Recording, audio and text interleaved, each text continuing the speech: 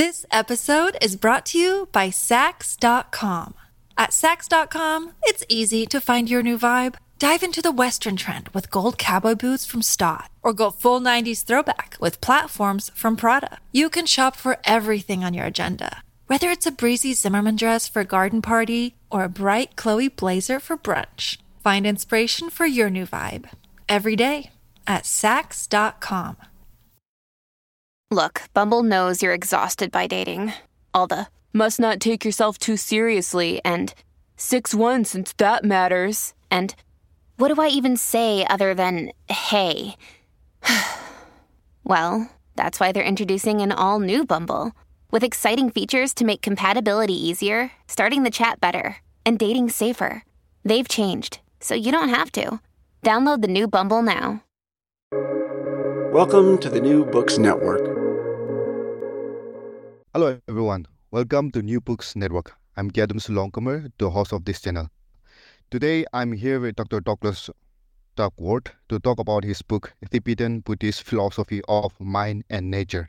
I think this is a very interesting philosophical work on Tibetan Buddhists, and I'm sure the listeners will have a very interesting and engaging time listening to Dr. Douglas. So let me straight away go to the author himself and ask about his background and how he came about writing this book. So Dr. Douglas, can you tell us something about your background? Yeah. Okay, thank you, Dr. Longkumar, and thank you for having me. I teach Buddhism at Temple University in Philadelphia in the United States. And I was fortunate to go to India as an undergrad, where I was introduced to Buddhism in Bodh Gaya. And, I fell in love with the tradition and met wonderful teachers. And, after spending a few years, after I finished my bachelor's degree in Nepal and India, I went back to graduate school and the University of Virginia, and I've been fortunate to spend time learning from a lot of teachers in Nepal and India and Tibet and the United States, and I've just been fascinated with Buddhism and Tibetan or Himalayan Buddhism for, I guess, about a little over 30 years now. Oh yeah, that's really interesting. Yeah. So this work, I mean, as you've told me, you have background in Buddhism and going around the Himalayas, and also obviously there is that background to you of looking and studying and understanding, trying to understand Buddhism. But particularly coming to this book, how did this book come about, the idea for this, and how did the idea for this book started? Yeah. Right. I guess when I was an undergrad, when I first became interested in Buddhism, it was through a philosophy class. And I'd always been interested in philosophy broadly. And when I learned about Buddhism, I just dove in, was very interested in learning more. And, 30 years ago, there wasn't as many books available in translation. But now, there's a lot of things, good translations available. I think our understanding is getting better. Tibetan and Buddhism in the Tibetan language is really rich. And, I thought the time was right to try to give some type of broad overview of Buddhist thought and practice, because a lot of the studies that I'd seen were, on particular historical figures, particular texts, particular traditions, and that's great. But I thought it would be helpful to try to synthesize these traditions and think about what issues are at stake, particularly for a broader audience that is coming from a philosophical perspective, but also for people who are Buddhist practitioners, as well as others who are based in a particular tradition and want to see how that particular tradition is contextualized within both the broader Buddhist world and also the broader kind of intellectual conversations around Buddhist theory, Buddhist practice, how these relate. So I thought, since I had tenure at my university and I was on sabbatical leave, and I'm on sabbatical now again, so it's been 7 years. I thought, why not write this book? It's a book that's kind of overambitious. It's really broad in scope, but I felt that it was necessary, that it filled a gap in just providing a accessible introduction, but also an introduction that was not, solely on the surface, but really got into some of the kind of deep issues and difficult points in Buddhist traditions as they are practiced in the Himalayas and in Tibet in particular. Yeah, that's quite interesting because I think as I also came to this book, someone who is actually beginning to look into Buddhism, who is from anthropology background. I also have a background in philosophy.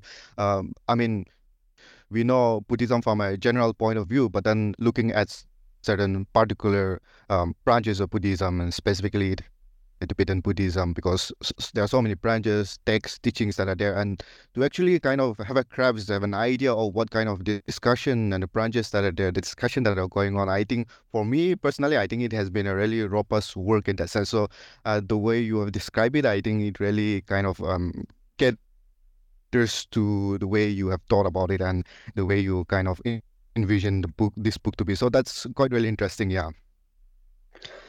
Right. What helped me was carry on. My dissertation, and which became a book called Mipam on Buddha nature. So Mipam was like a late 19th and early 20th century figure. So he was quite late in the 1,000-year trajectory of Buddhism in Tibet, and he really synthesized a lot of these traditions. And I translated another text by one of his students, actually his student, Putrul, called Distinguishing the Views and Philosophies. And in that text, he just shows a range of positions on different topics. I was really surprised. I was like, wow, this, all of this is called Buddhism. All of this is called Tibetan Buddhism, but there's so much diversity. These traditions are so different that it was fascinating to me. And he was at Nyingma, and he was showing the different, assertions on different philosophical points by these different traditions like the Kagyu and Jonang and Sakya and Gelug in particular. So that really was kind of the background that kind of enabled me through kind of working through those texts and his teacher's teacher, Mipam in particular, that set me up to try to tackle this book that looked beyond sectarian traditions, but what looked at kind of a variety of approaches, but trying to kind of look at the core issues that are enlivening these debates and try to put it in conversation with as you said, philosophy more broadly on a global scale. Yeah, that's quite interesting. Yeah, so moving into the contents of the book, you mostly talk about the mind, language, and the world, and the interconnectedness to this. And in the introduction, obviously, you introduce from which perspective you're looking at it from, and the people that you're looking at it from, and specifically the Madhyamaka, Yogacara, and you're looking at also Nagarjuna, the aspect of emptiness, the ultimate truth, the middle way, and all of those aspects. So can you give a short introduction to what actually all of these concepts are and what actually are you kind of specifically delving into? Yeah. Right. So I struggled with, how I would voice the book. And initially, like I was thinking about constructivism and realism. Like these are the two themes that I wanted to show that are interrelated. And as you said, Madhyamaka and Yogacara, those are the two main Mahayana philosophical traditions from India. And, but Madhyamaka, there's many different ways that gets interpreted, the middle way, and also Yogacara, there's many ways it gets interpreted. And so I really struggled with how to do this. And Also constructivism, that could also be a Madhyamaka tradition. It could also be a Yogacara tradition. So it didn't really pair well. But the Tibetans, they talk about the two chariot traditions, the Shingda Ni. And these are two, like mind only and Madhyamaka. And I decided that, that contrast would be good, although mind only tends to get a bad reputation in Tibet is kind of like as an inferior philosophical tradition to Madhyamaka. But at the same time, that's the indigenous language that was used in Tibet.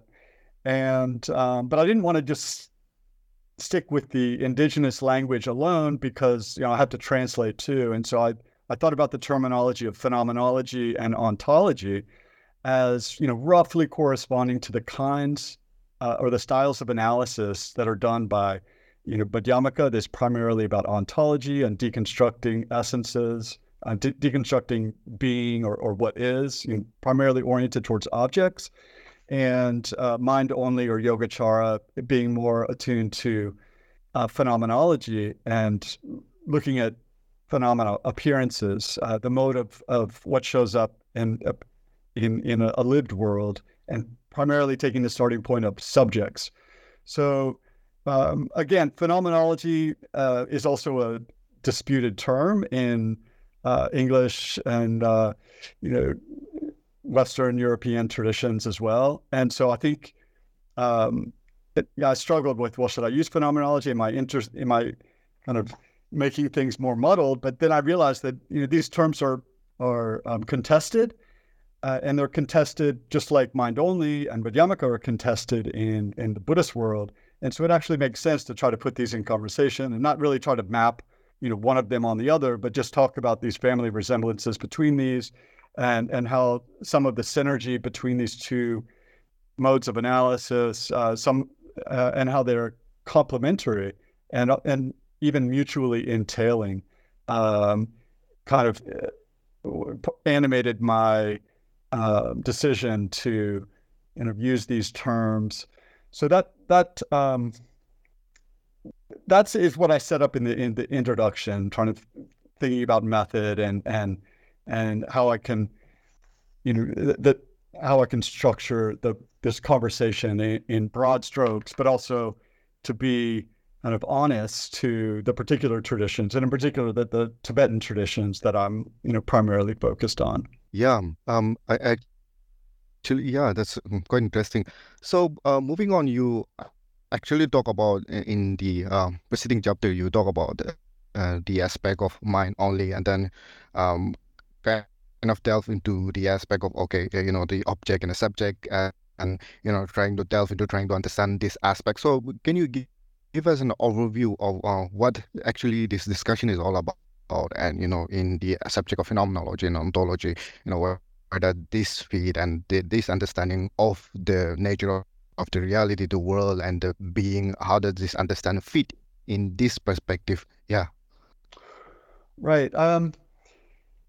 Yeah, that's a big question. And you had mentioned this kind of mind, language, world, and rather than like a mental subject or like a mental substance and an extended substance, like a kind of the mind body dualism that is the legacy of Descartes. I find that in India and in Buddhism in particular, it's more of a tripartite, three-part structure where you have the mind, you have the language, and then world, or body, speech, and mind, another way that this gets articulated. So I tried to structure the book around each of these topics, a chapter on each, so the mind, in one chapter where I talk about, the mind can be an object that is deconstructed, or that or it can be like an illusory appearance. It can be, undefined and undefinable, kind of a mysterious essence. But it can also be a subject that is, the mode by which the world arises, and in terms of a phenomenological reduction, that is, everything we know is something known. So we can't really separate this kind of subject, abstract subjects out of a proper analysis, or at least a phenomenological analysis. And then with the language, what it means to be a thing, or what it means to be a being, is, I believe it was Quine that said it was the content of a variable. So it's basically it is X. So we call it something, we define it, we delimit it within a certain kind of linguistic or conceptual boundary. And India is very rich, has a very rich philosophy of language, Sanskrit, and the medium of basic philosophy is language, just the way that the medium of science, the language of science is mathematics. And language also is the constructive role of language is very rich and interesting, and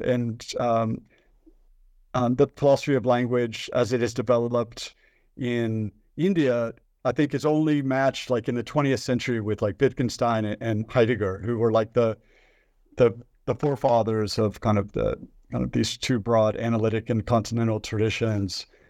But we find, and I tried to make some connections to some of the disputes in India and Tibet with both the early and later Wittgenstein and Heidegger's.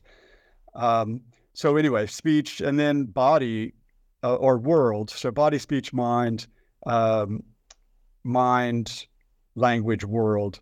So the last chapter, when I look at world or body, I try to theorize Tantra a bit, and I draw upon Merleau-Ponty's notion of flesh, like where use the example of the hand. The hand is both touching another hand. It's both a subject and an object. So the hand touching itself, or a hand touching another hand, it's this notion of like we are the flesh on the flesh of the world, or the eyes of the world, and this kind of collapse of subject and object that gets enacted or performed in Buddhist practices. So it's not just theory, it's not just abstraction or kind of disembodied thought, but it's also enacted in rituals, in communities, in kind of lived experiences of contemplative practice. So so I think that that's the guiding structure of the book, or those three, body, speech, and mind, to use Buddhist kind of indigenous language, or mind, language, and world, which is the language of how these are all interconnected and not really distinguishable, actually, only virtually distinguishable. This episode is brought to you by Sax.com. At Sax.com, it's easy to find your new vibe. Dive into the Western trend with gold cowboy boots from Stott, or go full 90s throwback with platforms from Prada. You can shop for everything on your agenda, whether it's a breezy Zimmermann dress for a garden party or a bright Chloe blazer for brunch. Find inspiration for your new vibe every day at Sax.com. Yes, I think that is quite interesting. So let's just dissect these concepts one by one, and I specifically want to go to the portion where you actually discuss about the aspect of self-awareness or awareness, and this is where you actually talk about this concept known as the objective idealism. And so this is where you also argue that there is this internal relation between the perceiver and the perceived. So in terms of this self-awareness, specifically coming to this, can you expound more on this idea that you talk about? Yeah. So that term self-awareness, has a lot of different meanings, or swasamvedana, swasamvitti in Sanskrit. it obviously doesn't mean an awareness of self, right? Because the Buddhists are, anatma vada, right? They don't claim a self. And so I make a distinction between different types of self-awareness, but an important distinction is between reflective awareness and reflexive awareness. So reflective awareness is like introspection, like thinking about the self. Whereas reflexive awareness is like it's built into the structure of awareness that it's kind of self-presenting as it presents an object. And this, people often use the term idealism, as a way to describe yogacara or even mind only, that term that Tibetans will use, simzam, mind only. When people talk about it in English, or often, idealism is thrown around without much reflection about what that means. What does idealism mean? And I try to make it a distinction between kind of subjective idealism, which is basically, like Bishop Berkeley, right? That everything, there is no external world. It's all just collapsed into the internal mind. And unlike Berkeley, the Buddhists don't have this God, so I'm not going to that Berkeley described. But anyway, the subjective idealism, but I wanted to contrast that with an objective idealism that is all relations are internal relations. So there is really nothing outside in the world. The world is, I guess, bipolar, you could say. Like there's a subjective aspect and an objective aspect, and these are relational, but we can't really talk about anything outside our lived experience of the world. That becomes metaphysical. That becomes, beyond the observable universe, so to speak. And it doesn't really, it's not meaningful in an empirical sense, in a Buddhist sense, to talk about something that we can't experience. It just becomes like a metaphysical claim that is, just a dogma. So this term objective idealism, I drew from Charles Peirce, and you mentioned this internal relation. Hilary Putnam uses this kind of internal realism, that there is no, nothing outside this structure, this objective realism, but there is still causal regularity within the system. So the relation between a subject and object, or between mind and the world, is not random either. It's not all mental projection, nor is it kind of coming from the outer world and impinging upon the inner world, but it's just this relational structure. And so I think Yogacara is trying to articulate this structure.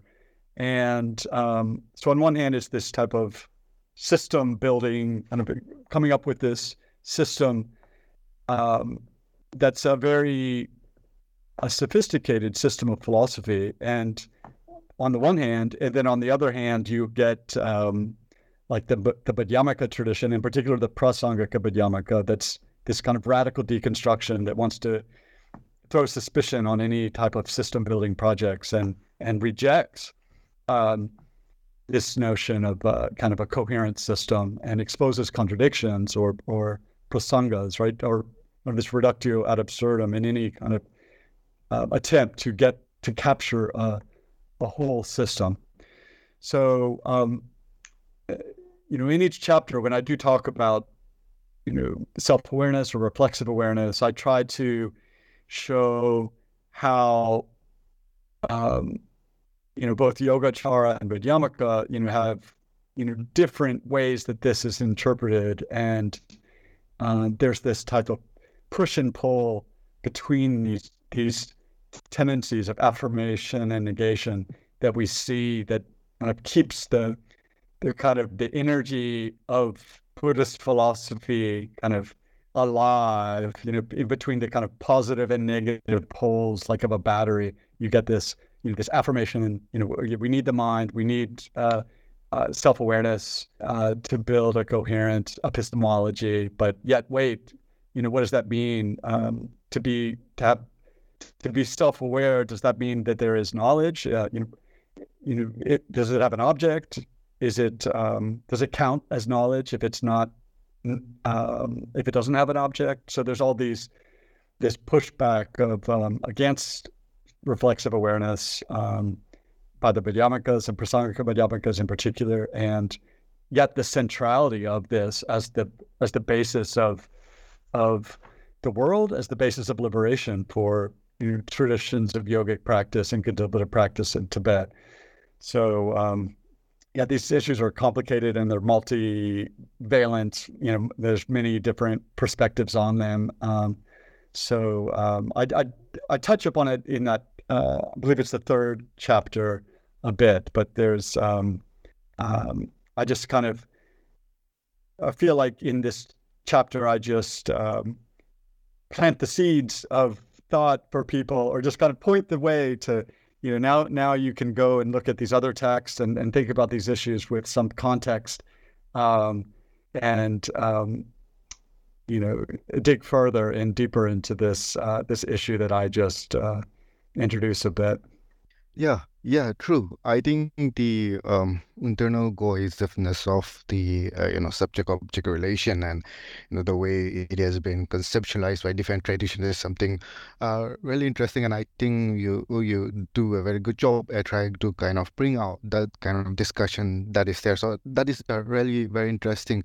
So moving on to language here, and also one of the things that I have since in terms of Buddhism, I have looked at people, who have practiced it, but I think moving to Bhutan, it has been really interesting as to how, we're living with them very closely to see how these rituals are performed for them, the chantings that are there, the, voices of instruments that are there, and voice becomes a very important denominator for them to actually perform these rituals and also the elements of the nature that is there. So this is where, when we come to the nature language that is there, I think there are different understanding of this concept and also this aspect of percept that is there, the perception, the perception aspect of this. And this is where you also kind of talk about this aspect of conceptualizing and perception in the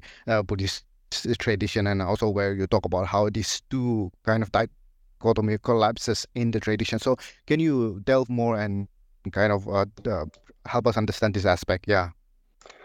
Right. So Buddhists have a peculiar relation with language. So on the one hand, like, language kind of obscures it. It abstracts and it obscures the actual thing. Like, you can talk about the taste of honey all day long, but until you put it on your tongue, you're not going to get the experience of that taste of honey. But yet, language is also important, to communicate ideas, to point and draw lines around the world in different ways, kind of open up new vistas through framing the world differently. So on the one hand, language kind of obscures, on the other hand, it discloses. Language is important because I think ultimately that the performative aspect is something I've really tried to emphasize across this book. Certainly, for instance, language of emptiness. On one hand, for certain traditions, like we see for Tsongkhapa and the Gelug tradition, your language is important to identify the object of negation. Like, what is it that is to be negated? What is it that a Buddhist is supposed to do? And what is it that a Buddhist is supposed to understand? And it's important to articulate this. It's important to articulate that there is no intrinsic essence in anything, and to make that claim, make that assertion, understand it. Obviously not just as a proposition. It should be contemplated and internalized, but that's an important element. And it's a means to internalize through expressing, through conceptualizing. These serve important functions. But at the same time, language is not simply about propositions, but it's also, we have Austin's, speech acts. We have illocutionary denials and locutionary denials. We have, we have language that, is performative, like speech acts, like saying "I do" in a marriage ceremony. It's more than just stating a proposition; it's a commitment. And particularly, this is interesting. I found in articulations of emptiness particularly the Prasangika Madhyamaka school, where there are no claims made in certain traditions, and it's only a negation. It's only a performance of an enactment of negation. And this extends not just to kind of on the debate courtyard or in a dialectical context, but also, as you said, in these rituals, these ritually enacted performances of this, the subject object, the unity of, appearance and emptiness and form and emptiness and such. So this collapse of that we see, which is a theme in the book, like you mentioned, between percept and concept, between subject object, between even language as object and language as subject, right? So language is both a sound and it carries meaning. So it evokes a thought in the mind, but it's also there's like sound waves. It's a physical thing as well. But also theory and practice. And so this boundary between theory and practice, how we theorize is a practice, and our practices are, more than often are implicit, but there's an implicit theory about the world, or at least practices, are theorized in different ways, sometimes explicitly, but more than often implicitly. And thinking about language, I found is there's a lot of resources in Buddhist thought in general and Indian traditions broadly that really look deeply at the nature of language and, how language kind of mediates between the mind and the physical world. And I think this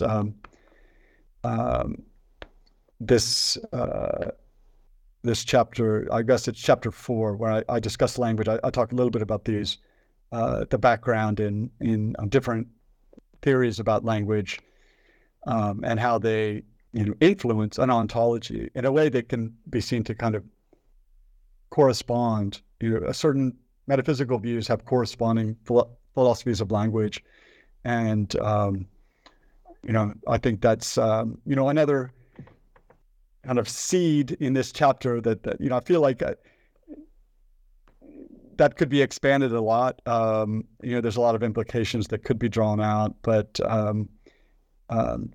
with the boundaries of the topic of the book, and I was already biting off more than I could chew and more than I probably should try to chew, but there's certainly more to be said and to think about in terms of the importance of language and kind of Indian philosophical traditions. Yeah, very interesting. So coming to the last one, to the aspect of body, and many of the philosophical concepts and the ideas and the notions that we have is that the person, the individual, is encapsulated in the body, and that there is this dichotomy and distinction of where one's perceive of the outer world kind of ends, and this is where the aspect of the other minds also comes into the picture, where yourself and the other self is a distinct self in that sense. And this is where the discussion of body in that sense also comes into the affective nature of the body in that sense, and that this dichotomy also comes into the very aspect of how the individual kind of relates to the outer world and the environment, but also at the same time as we have been discussing this kind of ideas, kind of collapses when we look at certain Buddhist traditions that we are talking about. So can you explain and expound more on this aspect of a body and its relation to the participatory and the enacted aspect of the body, and how it relates to the kind of traditions that we are actually discussing about? Yeah. Right. So, once again, I've said this before about the other chapters, but in this chapter in particular, chapter 5, in some ways it's the culmination of the book. And on the other hand, it's also in some ways the least developed, because again, I feel like there's so much more that it was a starting point. But I was, trying to theorize philosophical Tantra. So Tantra is such a complex kind of subject matter, and often, and for some traditions, even in Tibet, like Tsongkhapa, for instance, says it's a ritual distinction. It's a distinction in method, but not in view. It's not really a philosophical distinction. But other traditions, particularly in the Nyingma tradition, which I was, more familiar with, there's a very important philosophical distinction with Tantra. So the way that the body is theorized, the way that speech and mind, how these three elements are interrelated, how there may be aspects of a world, and how different worlds get enacted when the body is manipulated, when speech is modulated in different ways. So I was trying to draw some preliminary connections about how we might think about the body, and particularly, again, I drew here on Merleau-Ponty a little bit, and again, his visible and invisible, his late work, which was unfinished, where he articulates this notion of flesh that doesn't really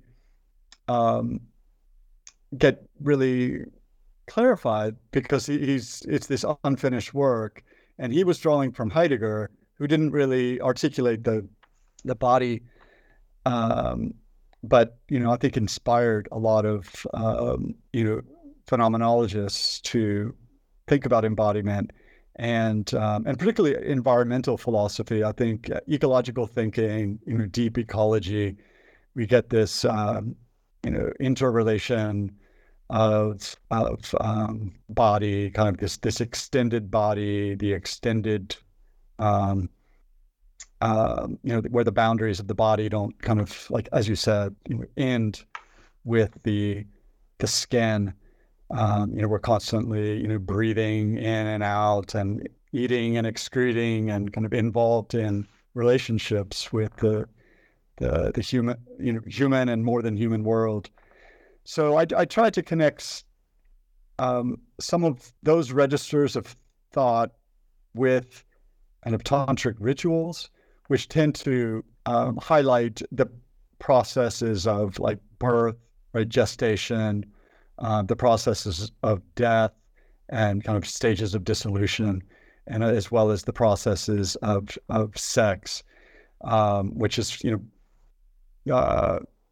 people tend to focus on that aspect of Tantra, but Tantra is actually much more kind of rich and complex and multifaceted. And I try to draw out some ways of thinking about the body and world in Tantra. And in particular, I look at, in more detail, at the contemplative traditions of Mahamudra and Dzogchen, or the Great Perfection, that are the practices that I see as developing from, or extending from, or enacting the philosophies of Madhyamaka and Yogacara. So these two traditions, and the interplay between these two traditions is not simply theory, but is enacted, both in different tantric rituals and tantric traditions, as well as these distinctive kind of tantric modalities of contemplative practice that I find, personally very interesting and transformative. So this chapter, again, in some ways it culminates the book because it explicitly shows this interrelation between not just subject object, but this mind, language, and world, and how this might look like in a philosophical lived experience in these traditions. So again, it was kind of preliminary. I'm hoping people will take the threads that I put out there and in these seeds and plant these seeds or weave these threads into kind of a more more filled out picture. But I found that this was something that was it's a very rich tradition, but it hasn't really been articulated philosophically. It really hasn't been done justice in the English language, and so I was hoping to play a small part in doing some justice to this really rich and, as you said, these living traditions. So it's not just theory, it's not just kind of on the bookshelves or on the armchair, but part of the lived worlds and societies and ritual traditions and communities that across the Himalayan region. Yes, yeah, quite interesting. Yeah, so we have come to the end of the discussion, and I wanted to ask, is there any interesting project that you are currently involved in now? Yeah, so one of the inspirations for this book was what the late Gene Smith called the Gaemong movement. And the Gaemong movement is associated with people like Shapkar, Tsoktruk Drongdrol, and Patrul Rinpoche, and in particular this Nyingma and Gelug kind of hybrid traditions, because Gene Smith coined the term the remade movement, right? The non-sectarian movement. And but when we look at these traditions, it's not like a big melting pot where everyone is just doing the same thing or some type of perennial philosophy where it's a singular tradition, but there's actually a lot of diversity. And part of that diversity is between, Gelug traditions on one hand and non-Gelug, particularly Sakya and Nyingma traditions on the other.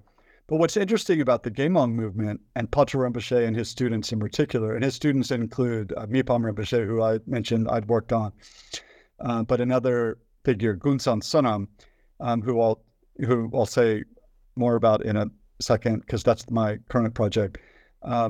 They were very involved in engaging with the Gelug tradition, drawing upon the rigorous philosophical traditions and monastic traditions that they developed, and spearheading like these shedras, like the first monastic college in the